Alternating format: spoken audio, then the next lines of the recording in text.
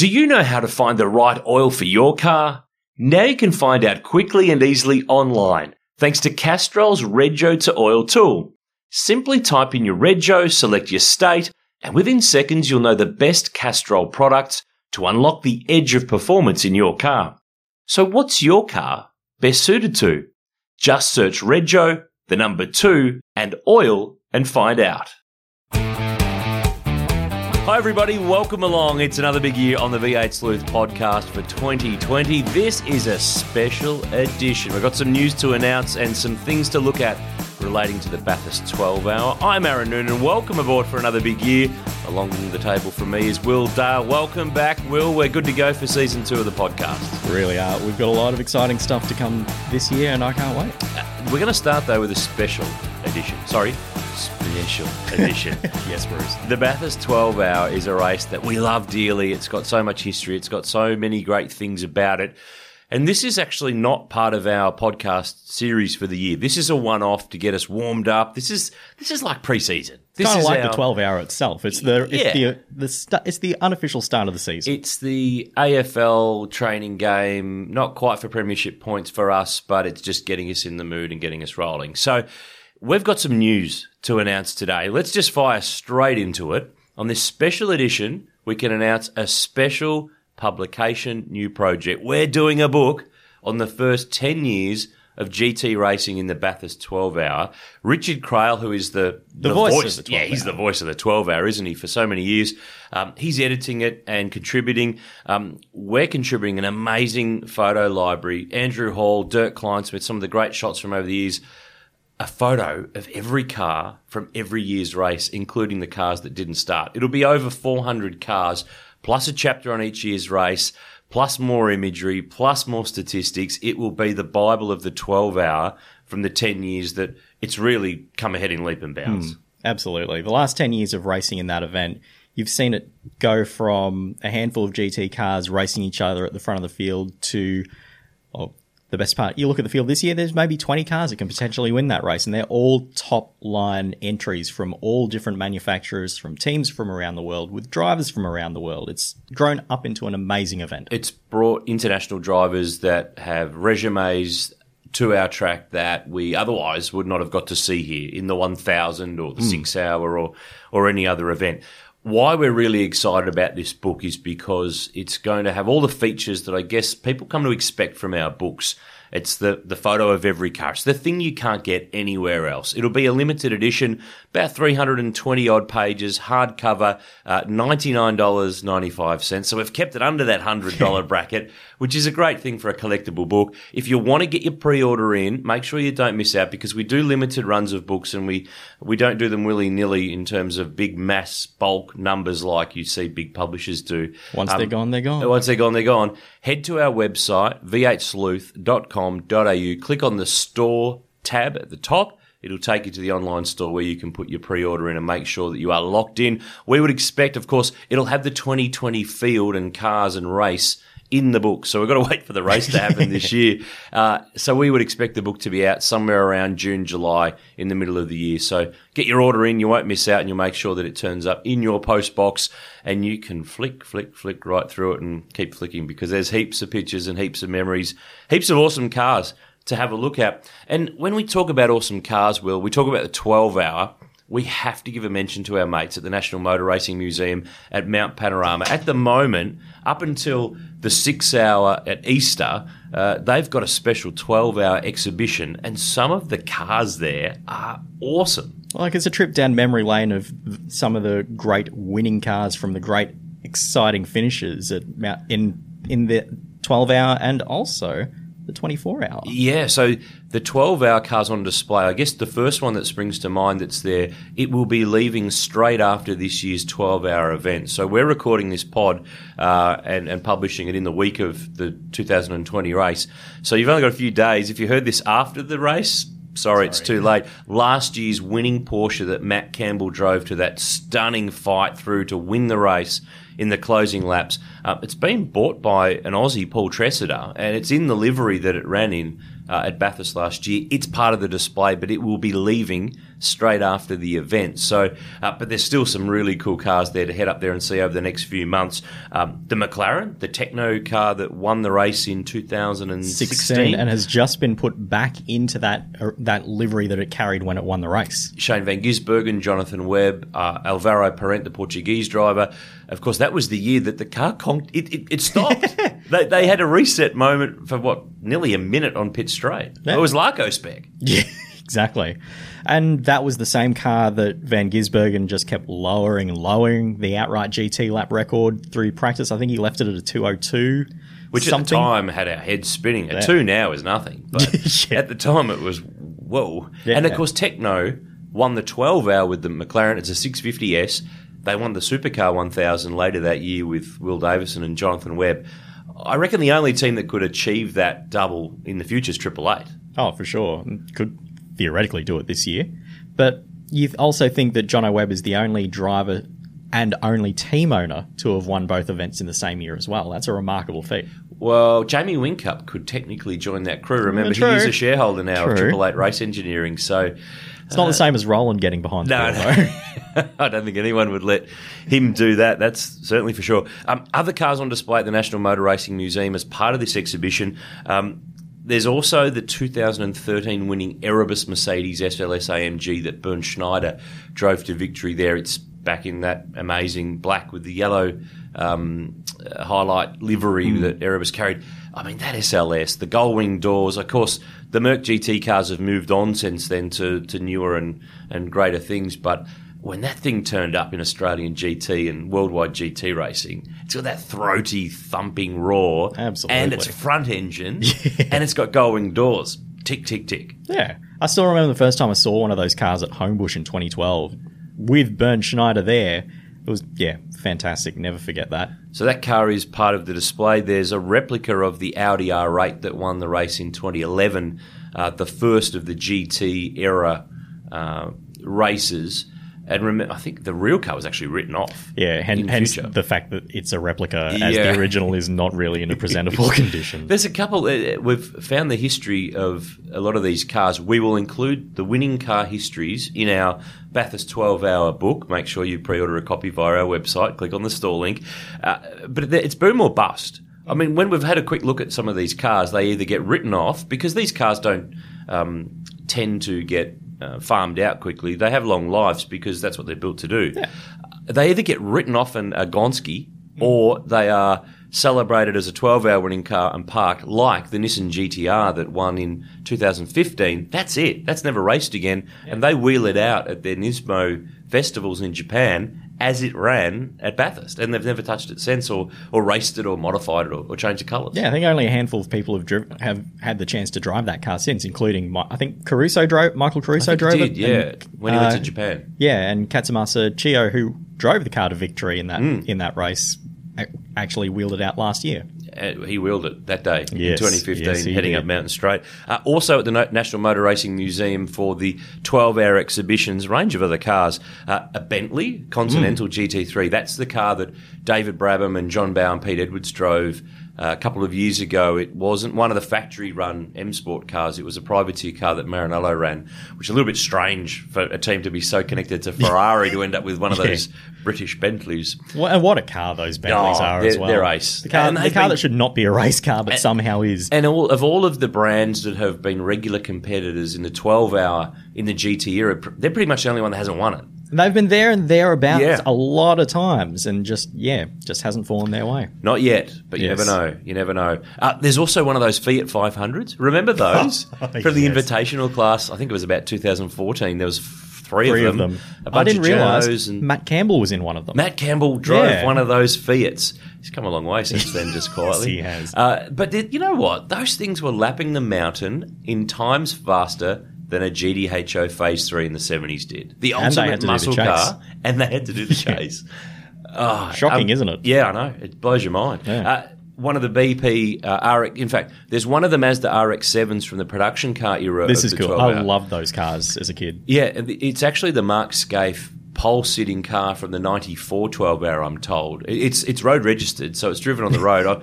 I haven't been to the display to see, but I think it's in plain colours. But it is the car that Mark drove to pole. I think it's spectacularly expired. Blew a turbo on the way up the mountain and then just... Smoked itself out. Yep, that was the one. There's also one of the... the other thing that's there too, the Melrose, the only supercar to ever compete in the 12-hour. Huh? Yes. What do you mean? Melrose brought an ex-GRM Commodore. He took it overseas to do a bunch of endurance racing and managed to get it entered as an invitational car at the 12-hour 4 or 5 years ago. Sequential box, that all the car good in the bits you'd period, switch out. That car in the period didn't run purposes. one. In fact, that chassis did a lot of racing with GRM over the years. It's in the display at the National Motor Racing Museum, so that's one to check out.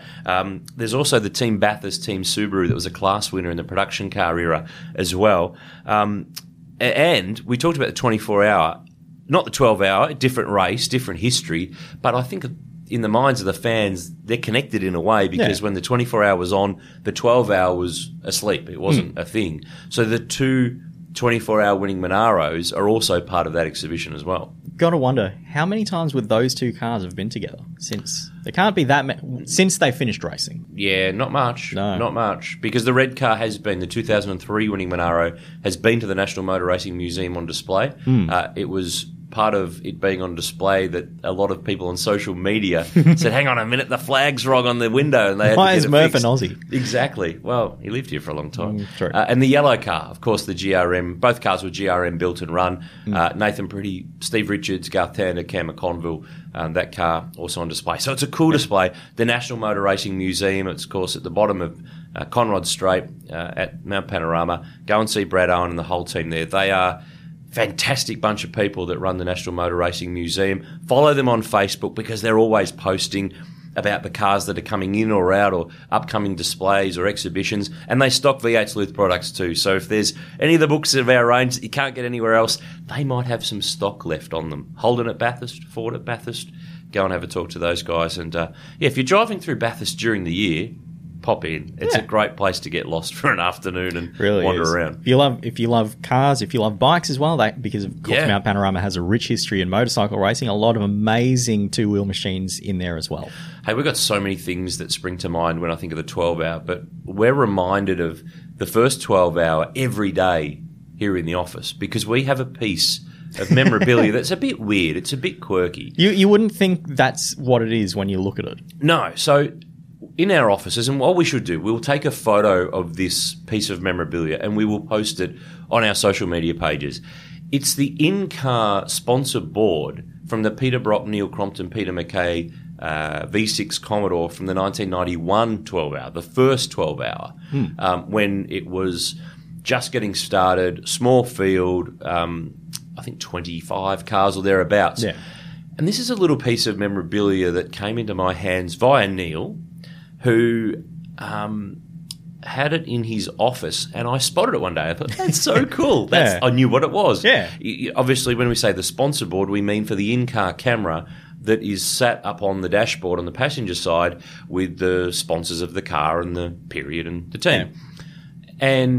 And he said there's a really funny story behind it because, of course, in those days, the 12 hours started in absolute pitch black. It was really dark. That time of year at Easter, 4:45 start, I think, from memory. So it was dark for the first couple of hours of the race. Yeah, it was dark. They had a problem.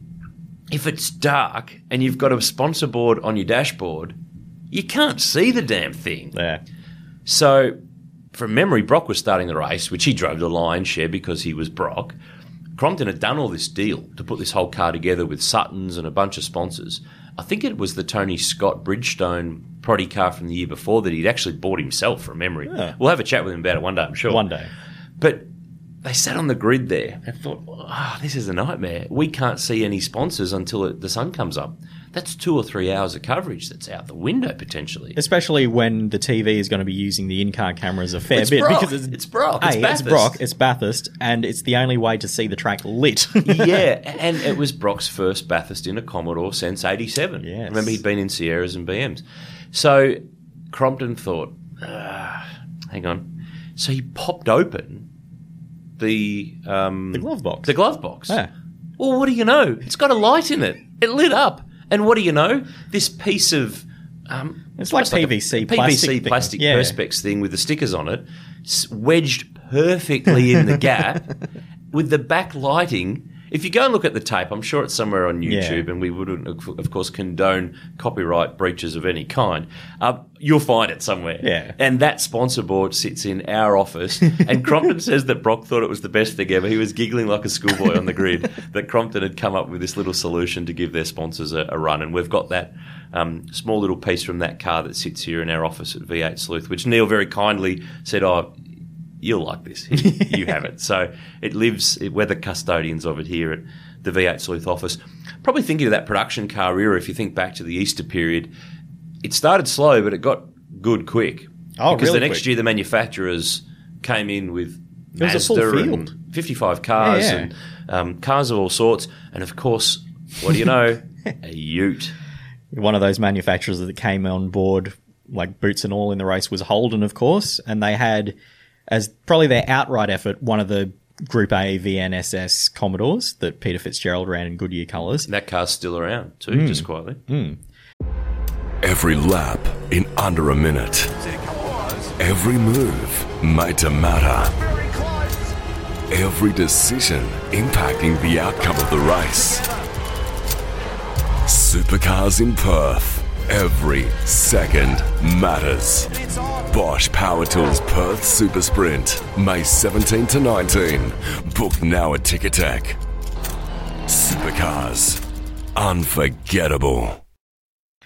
But the one that probably attracted more attention was the car that had Alan Grice, Brad Jones, and I think John Spencer. Yeah, John Spencer, who was a Holden test driver at Lang Lang. It wasn't a car. No. It was a ute. Yes. And a Cobra ute, of all things, which got so much PR and attention. And I reckon a lot of our V8 Sleuth followers, there might be some people out there, they did a Cobra ute money boxes. Do you remember those? I've got one. Cardboard? Oh, I had one. Yeah, I don't think do I it had one anymore. somewhere. Yeah. It's been crushed many years ago. Of course, ute racing's just normal now because there was a series in, 2001 onwards, the V8 Brute started. Which, of course, Gricey was in. And Gricey was in it. And With then a Cobra obviously, sponsorship again. Funnily enough. The Super Utes, of course, have been the modern equivalent of those, and they changed this year. But you can date it back to Gricey racing those. I know there was some pickup racing of the era and that sort of stuff, but that's the one that everybody remembers. Absolutely. And no, he didn't have the dogs in the back. No, I don't think he did. No. Well, not for that part of it. No. But Holden always found a way to get involved in the 12-hour, and they mixed it up a bit later on, didn't they? Yeah, so they went from entering a ute to a station wagon. So they were just covering off anything but a sedan. Yeah, which is sensible. Like, if you want to promote your product in a different a way that'll grab attention. Yeah, and Holden had supported the 12-hour when it came back. Remember that they had Astras. They had an all-female team that Leanne Tander and Sam Reed were part of. And then, they wheeled out the wagon. It ran out of brakes in the first year, and it headbutted the fence up at turn 2. But they spec'd it up in the years that followed to turn it into effectively HSV, sort of sport wagon, I guess it was. Andrew Jones drove it. Russell Ingle drove it one year. Cam McConville. Nathan Pretty's a Holden Motorsport regular. Cool car. It's still around too.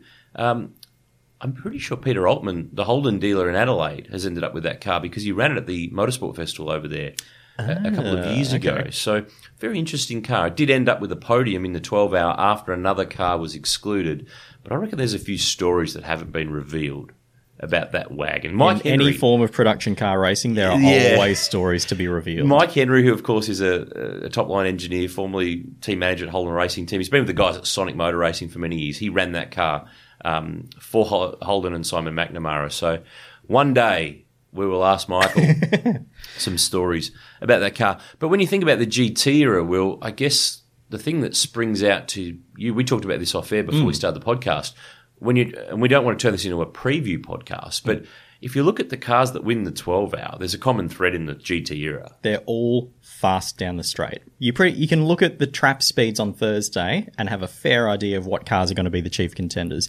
You think back to 2015 with the Nissan GTR, that thing blew everyone else away in a straight line, and that's what helped it in that late shootout to actually get to the front of the field.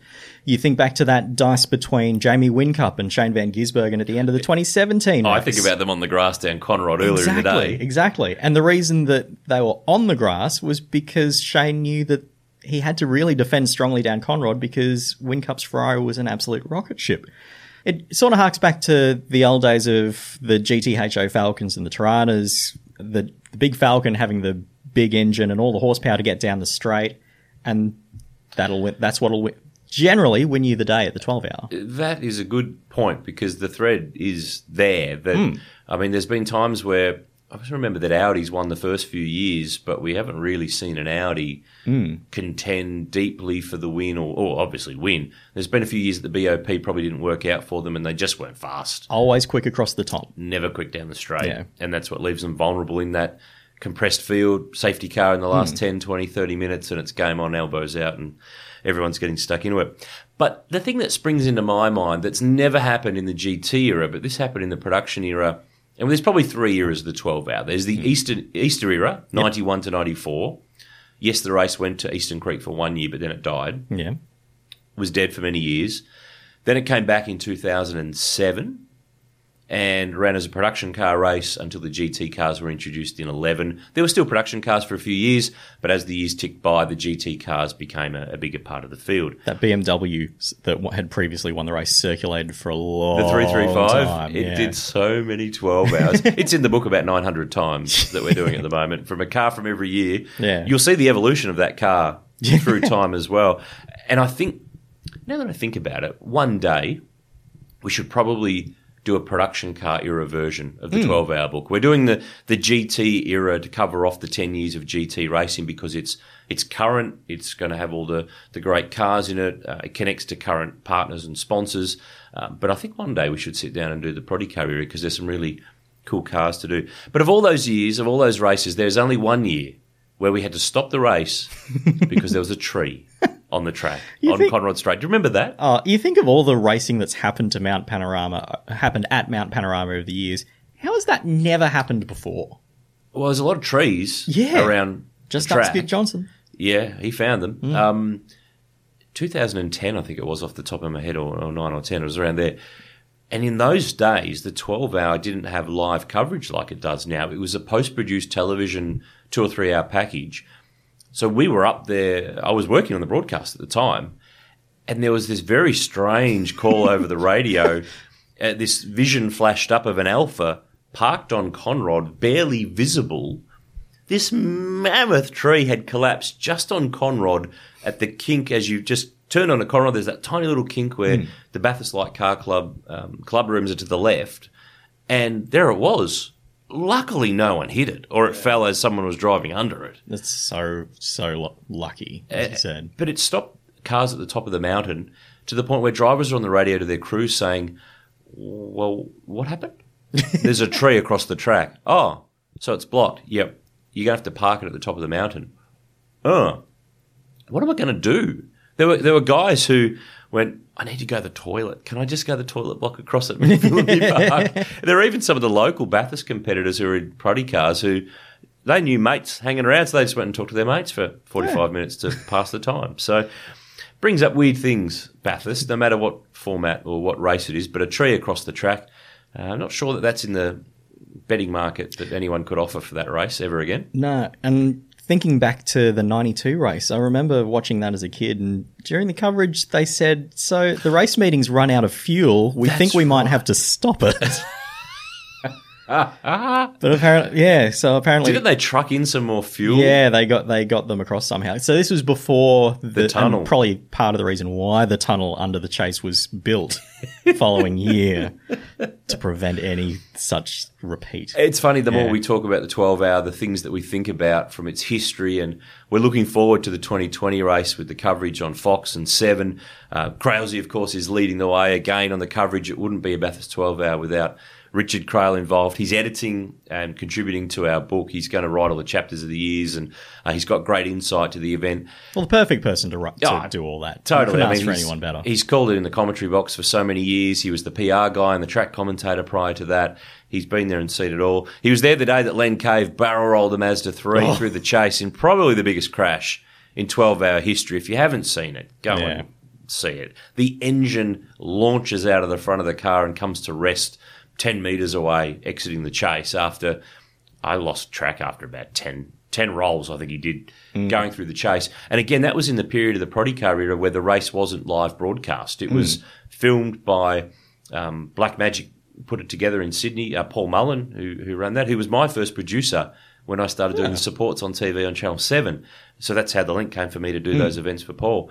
But it went on the news everywhere that night. Yes, so it did. I reckon that the post-produced hour or 2 or 3 hour coverage or whatever it was in the weeks that followed probably got more eyeballs because of that shunt. Everyone knew what was going to come. It's weird when you have to commentate a race a couple of weeks later and you know what's going to happen and you have to sound excited or interested. But it was hard not to be excited about that crash. Well, not excited, but to really get up in the rev range because it was unbelievably huge.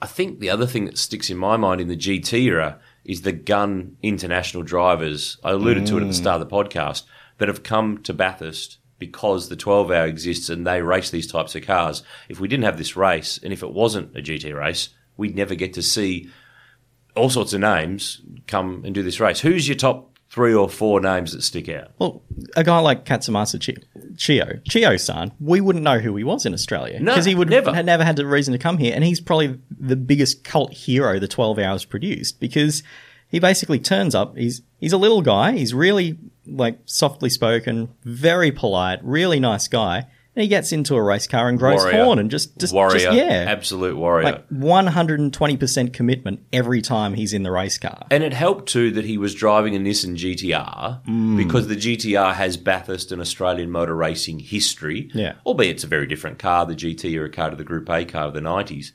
But there was almost a little bit of a connection. Nissan obviously were in supercars at the time, so they had a local motorsport presence and connection and history. So that probably helped. But what also helped is the fact that he lit the afterburners and blew them all away in the last couple of laps of the 2015 race. He blew one away on the restart going across the line where we all thought, oh, has he gone too early? Then he pulls out and steamrolls the Bentley going up Mountain Straight and says, see ya, and wins the race in stunning form. It was awesome. So he's made a name for himself in our world of Australia because of what he did here. But who are the ones who were the big names before they even came here for the tour? Guys like Bernd Schneider, it was great to see him come out to Australia. I know he raced at Homebush in 2012, but not the same. It's not the same. And keeping in mind, he was supposed to do the 1000 back in the day with Alan Moffat, but Sierras, but got himself an F1 drive instead. That's a good excuse, yeah. but it was in a shitbox, to be honest. Was it Zac Speed? No, it was the Arrows. Oh, the Arrows. At that point, which is an even bigger shitbox. Guys like Mika Salo, seeing Tony Verlander, the Flying Finns. Yeah.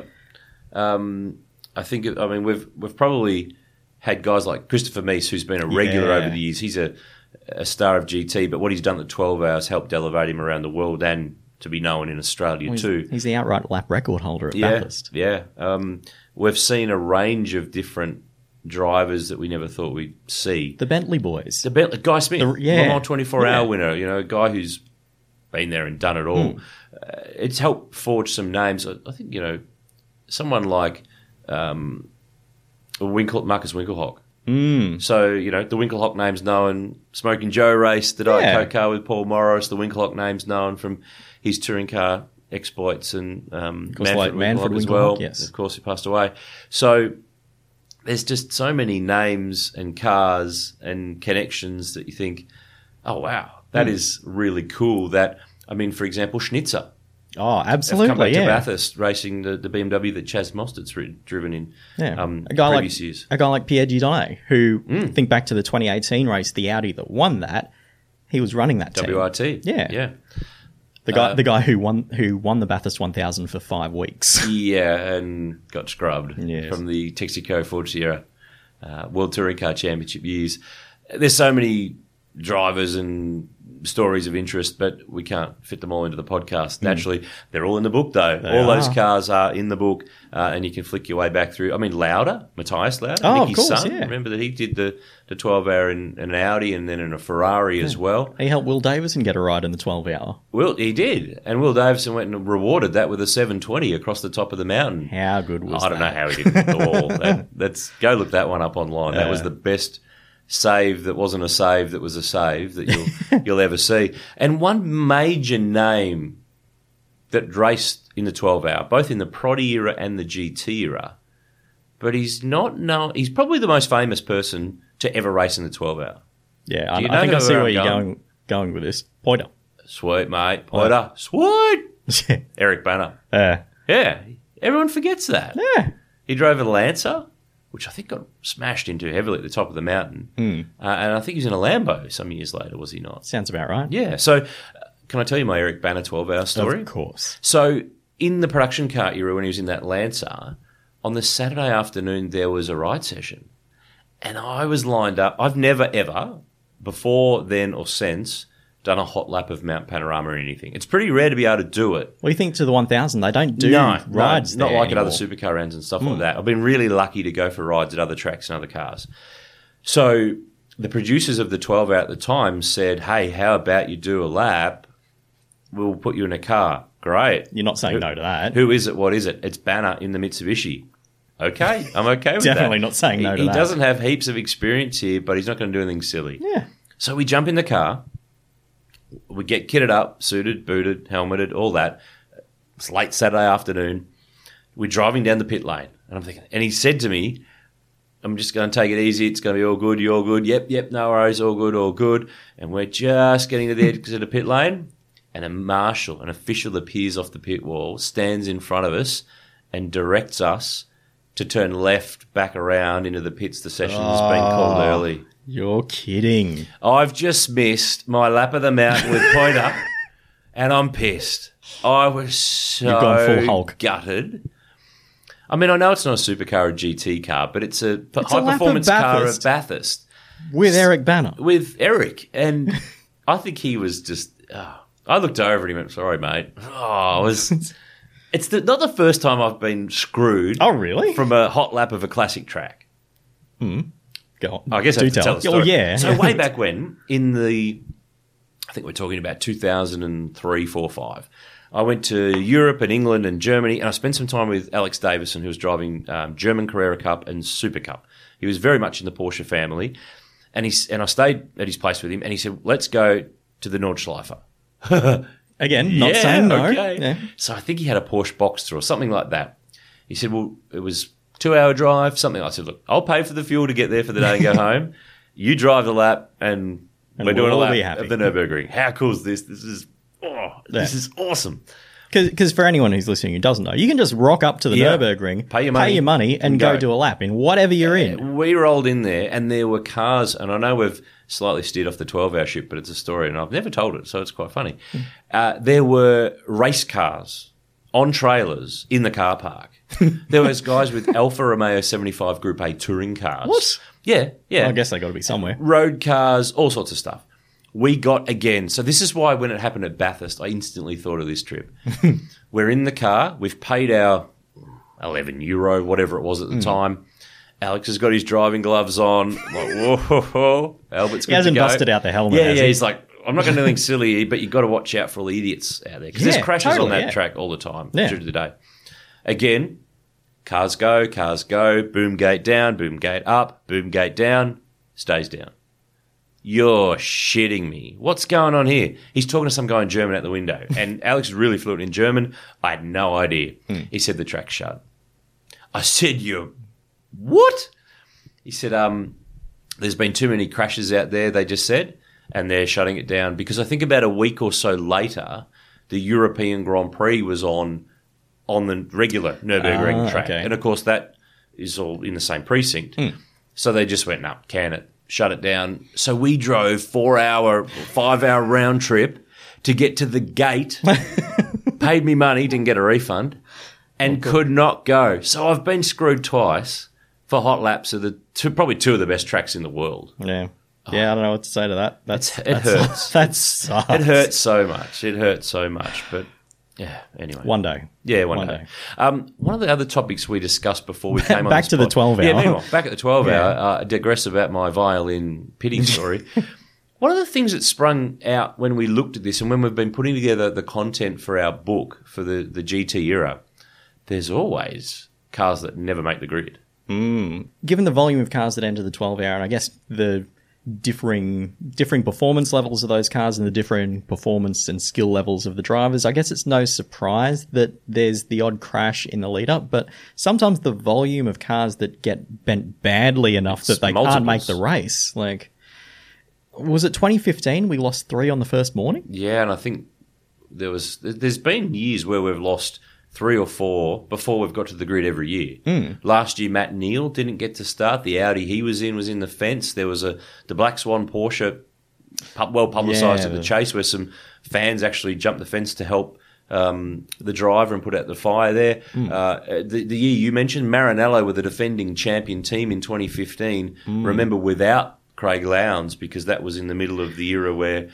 there was a test day on. I was at the Super Test. You were at the Super Test. I was at the 12 hour. Yes. And the car was crashed on the first day of practice. And they were out. I think that was the year Ben Collins, the Stig, was part of their lineup with Tony D'Alberto. He didn't get to drive in the 12 hour. Jason Bright crashed an Audi there one year and gave himself a bit of a rattling, and that was out before we got to the Sunday race. So it's... No, the year after Techno won, their number one car missed the race the following day after a crash on Saturday morning. Will Davis was part of that crew, and he missed out on a start in the race as well.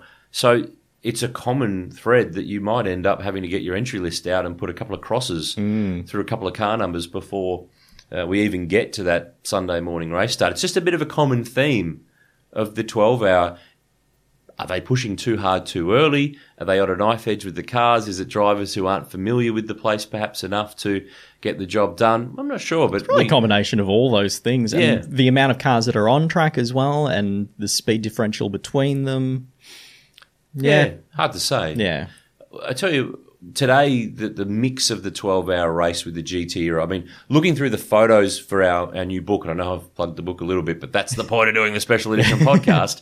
The mix of manufacturers in the GT era is really cool. There's just a bit of everything, whether it's not just the outright GT3, but there's the GT4 cars, there's been the invitational cars. The little KTM crossbows. The KTM crossbows, the Mark cars. Oh, yeah. They've been ace. Of course, they're in the news recently with Ryan McLeod selling it to a new ownership group to try to take it to whole new levels, but they've regularly run cars in that race across the GT era, which has been fantastic. But then think about the oddities. Think about the weird stuff. We talked about the Fiat 500s, but go back to the Prodi era, and I reckon you've got some famous drivers driving some weird stuff that you just probably have forgotten about. Well, the obvious one that came to both our minds when we were doing a bit of a chat before this podcast was the 92 race, where you had Glenn Seaton paired with Colin Bond. Which wasn't the first time they'd paired together. It wasn't. Because they drove the Eastern Creek 500 in the Peter Jackson Sierra. True. But it definitely wasn't a Peter Jackson Sierra they were driving. It was a Saab. Saab 9000? 900 turbo from memory. It was Ken Matthews who was the third driver in the car. He was the third driver. That's a trivia question and a half. I think they finished second, third? They were third. And they pitted at the end of the first lap because a brake line was rubbing. So they went to the back of the field, which a few cars did that day, and trucked on without a further problem and came home third. So they came home third. Second was the BMW M5 of... Was that the Nibble Nobby's Nuts? Yes. How do you say it again? Nibble Nobby's Nuts. Yeah, I can't say it. Neville I'm Crichton, surprised I did. Yeah, he did well. Neville Crichton, Alan Jones, Tony Longhurst. But that car, in the early era of the 12-hour and the Prodi era, really did have the connection to the 500, 1000s production era in terms of they drove the cars. They drove that car from the Gold Coast to Bathurst on the road to run it in. Yeah. And I think they had the stereo on during the race just so they wouldn't get bored or something like that. Or I'm sure they weren't the only ones. I mean, Brock drove a Volvo once. Remember that? Yeah. The 850 Turbo with the wood grain dashboard. Yeah. Speaking of wood grain dashboards, the Maserati Shamal that was in the same race. Oh, the Falcon car. yes. Yeah. which I think is still kicking around as well. I'd love to, The GTR that they had the year before certainly is. that is. Oh, you've got us on a new little thing here. 12-hour sleuth.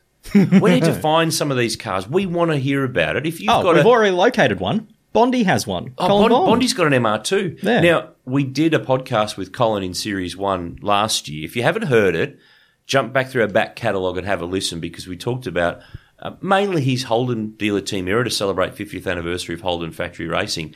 We covered off a bit of the Ford stuff. We covered off a little bit of the rallying. But yeah, he's got it. We did it at his house in Sydney. And he said, I've got a Bathurst car in the shed. What do you mean, Bondi? Do you just? It's a 12-hour MR2. It's not the car he drove. Remember, he had a Caltex car in the first year, I think it was. This is a ladder car from the years gone by. Needs a little bit of work, a little bit of love, but it's the real deal. It's one of the MR2s. If it's the one I think it is, it's the car that won the class in 93 with blue. Yeah, with I think Peter McKay, one of the Bates twins, probably Neil, and Juan Manuel Fangio II. Yeah, who featured in some of the commercials at the time that Toyota ran, that they filmed at Bathurst as well. But there's so many cars, we'd love to know where they ended up from the 12-hour GT era, Proddy car era. If you know someone that's got one, get in touch. Yeah. Via the website. We'd love to hear about it and talk about it in an upcoming episode or a story on the website or similar. You mentioned the Falcon Nissan GTR. Yes. That was the pace car for the 1992 Bathurst 1000. Oh, was it? I didn't realise that. Yeah, it was. Yeah. And, of course, part of the driving lineup in that Falcon era was Bill Gillespie, who is really prominent now at Hino Trucks, who are, of course, a big sponsor of supercars racing and is around at the tracks a fair bit. And Hino support the Supercar Media Awards as well. So there's all these little connections. They had a Commodore Group ASS before the Nissan, before the Maserati.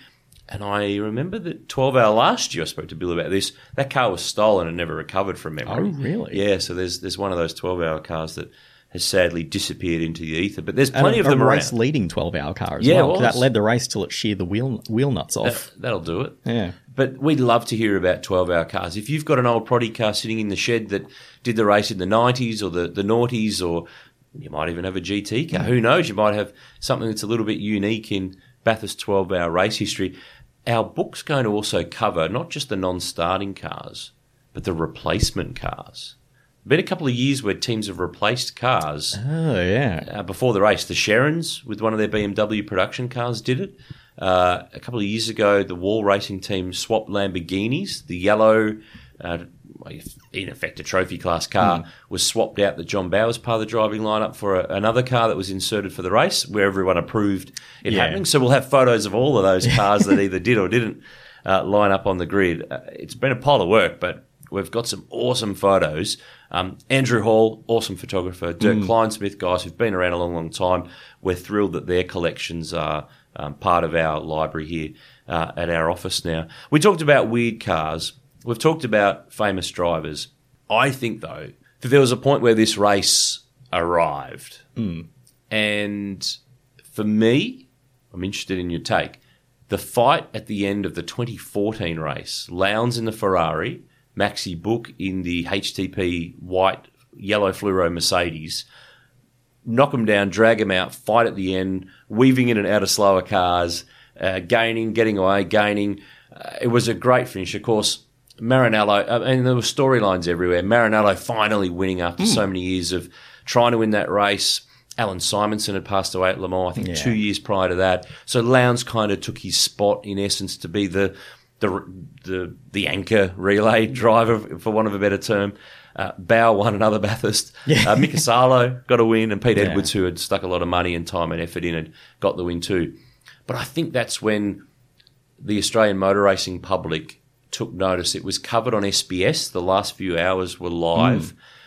And from that point, I think people saw that as and there was no other sport on that weekend. It rated really strongly, and I think it really got the interest of a lot of people around the place, particularly at supercars, particularly in TV land, particularly around the industry, that, that's a thing. This is a cracking race. This is game on. This is a thing. And, of course, the next year there was the well, let's call it the war or whatever it was, that suddenly supercar drivers were not permitted. The test was scheduled at Eastern Creek on the same day. The 12-hour went ahead and was still very successful. And turned on a stunning finish once again. And the Nissan won. And then, of course, supercars end up acquiring the event and have helped grow it to even newer heights. So, but in my mind, I reckon the 14 race is when it arrived and it opened a lot of people's eyes as to what it could be as a TV product and from the point of view of a business product as well. And you think back in the years since, with the exception of the 2018 race, which was accident shortened, every other finish has been a barn burner. The last hour of all of those races since have been absolute crackers. You got to be up though to watch the first part of the race. If you're at the track, it's sensational when those cars roll around. As it's not quite daybreak, but it's not far away. A field of about 40 cars, the majority of them GT3 spec cars. Yeah, there's nothing better. And if you can't be there tuning in on TV, I'll be up and about nice and early to make sure I don't miss a thing about it. It's been great to go down 12-hour memory lane on our special edition podcast. This is just the start of a mammoth year for us. Our podcast last year was something that started small and grew, well, large-ish. Yeah. We want to grow it bigger and better this year, so make sure that you subscribe, follow us on socials, and you know what's coming up. But every Wednesday, we will have a podcast. Of course, Timken are on board.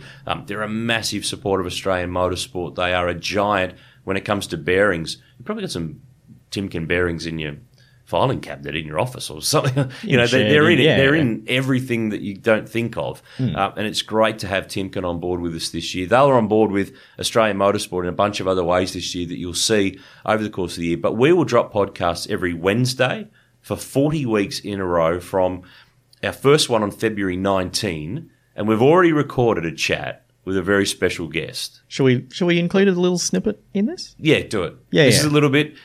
I won't say who it is. Let's just say, how good's this? I'm excited. My first race car that I really owned was courtesy of the ANZ Bank. And a Did they know that they owned a race car? A good lie. What was the fib? I did pay them back.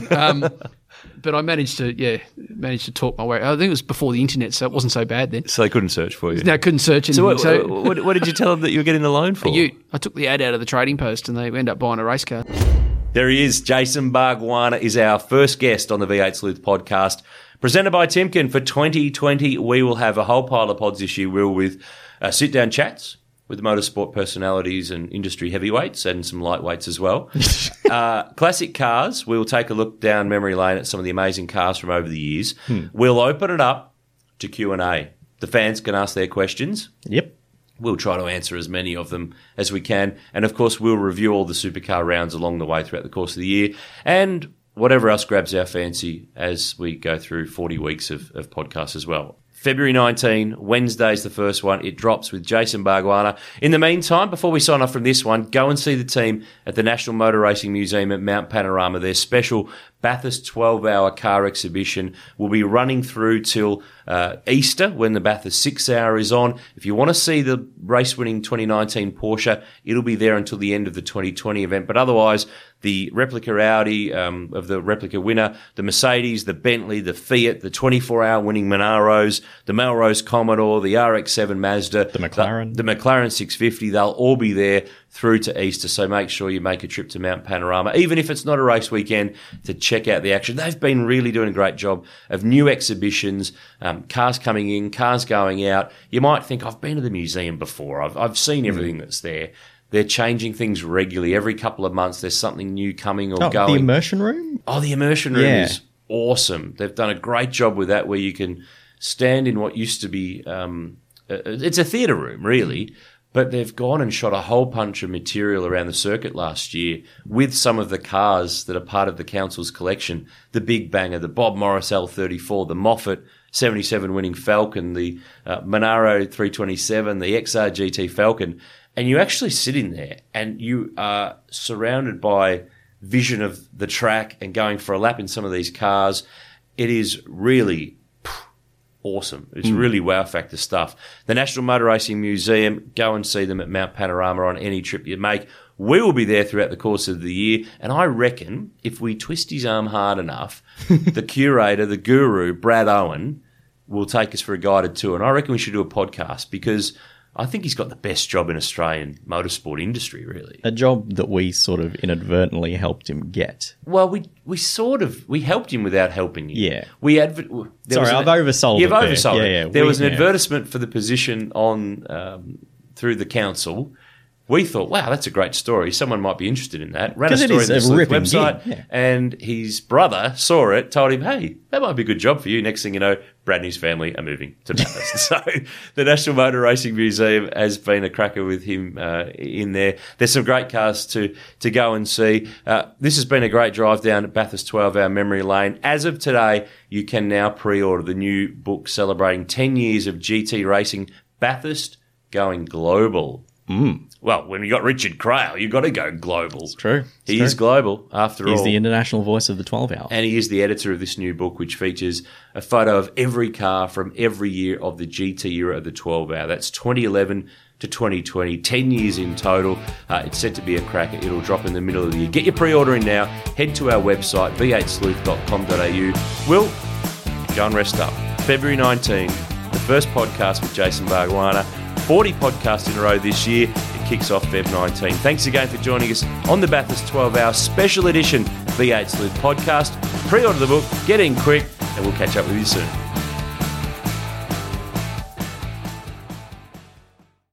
Do you know how to find the right oil for your car? Now you can find out quickly and easily online, thanks to Castrol's Rego to Oil tool.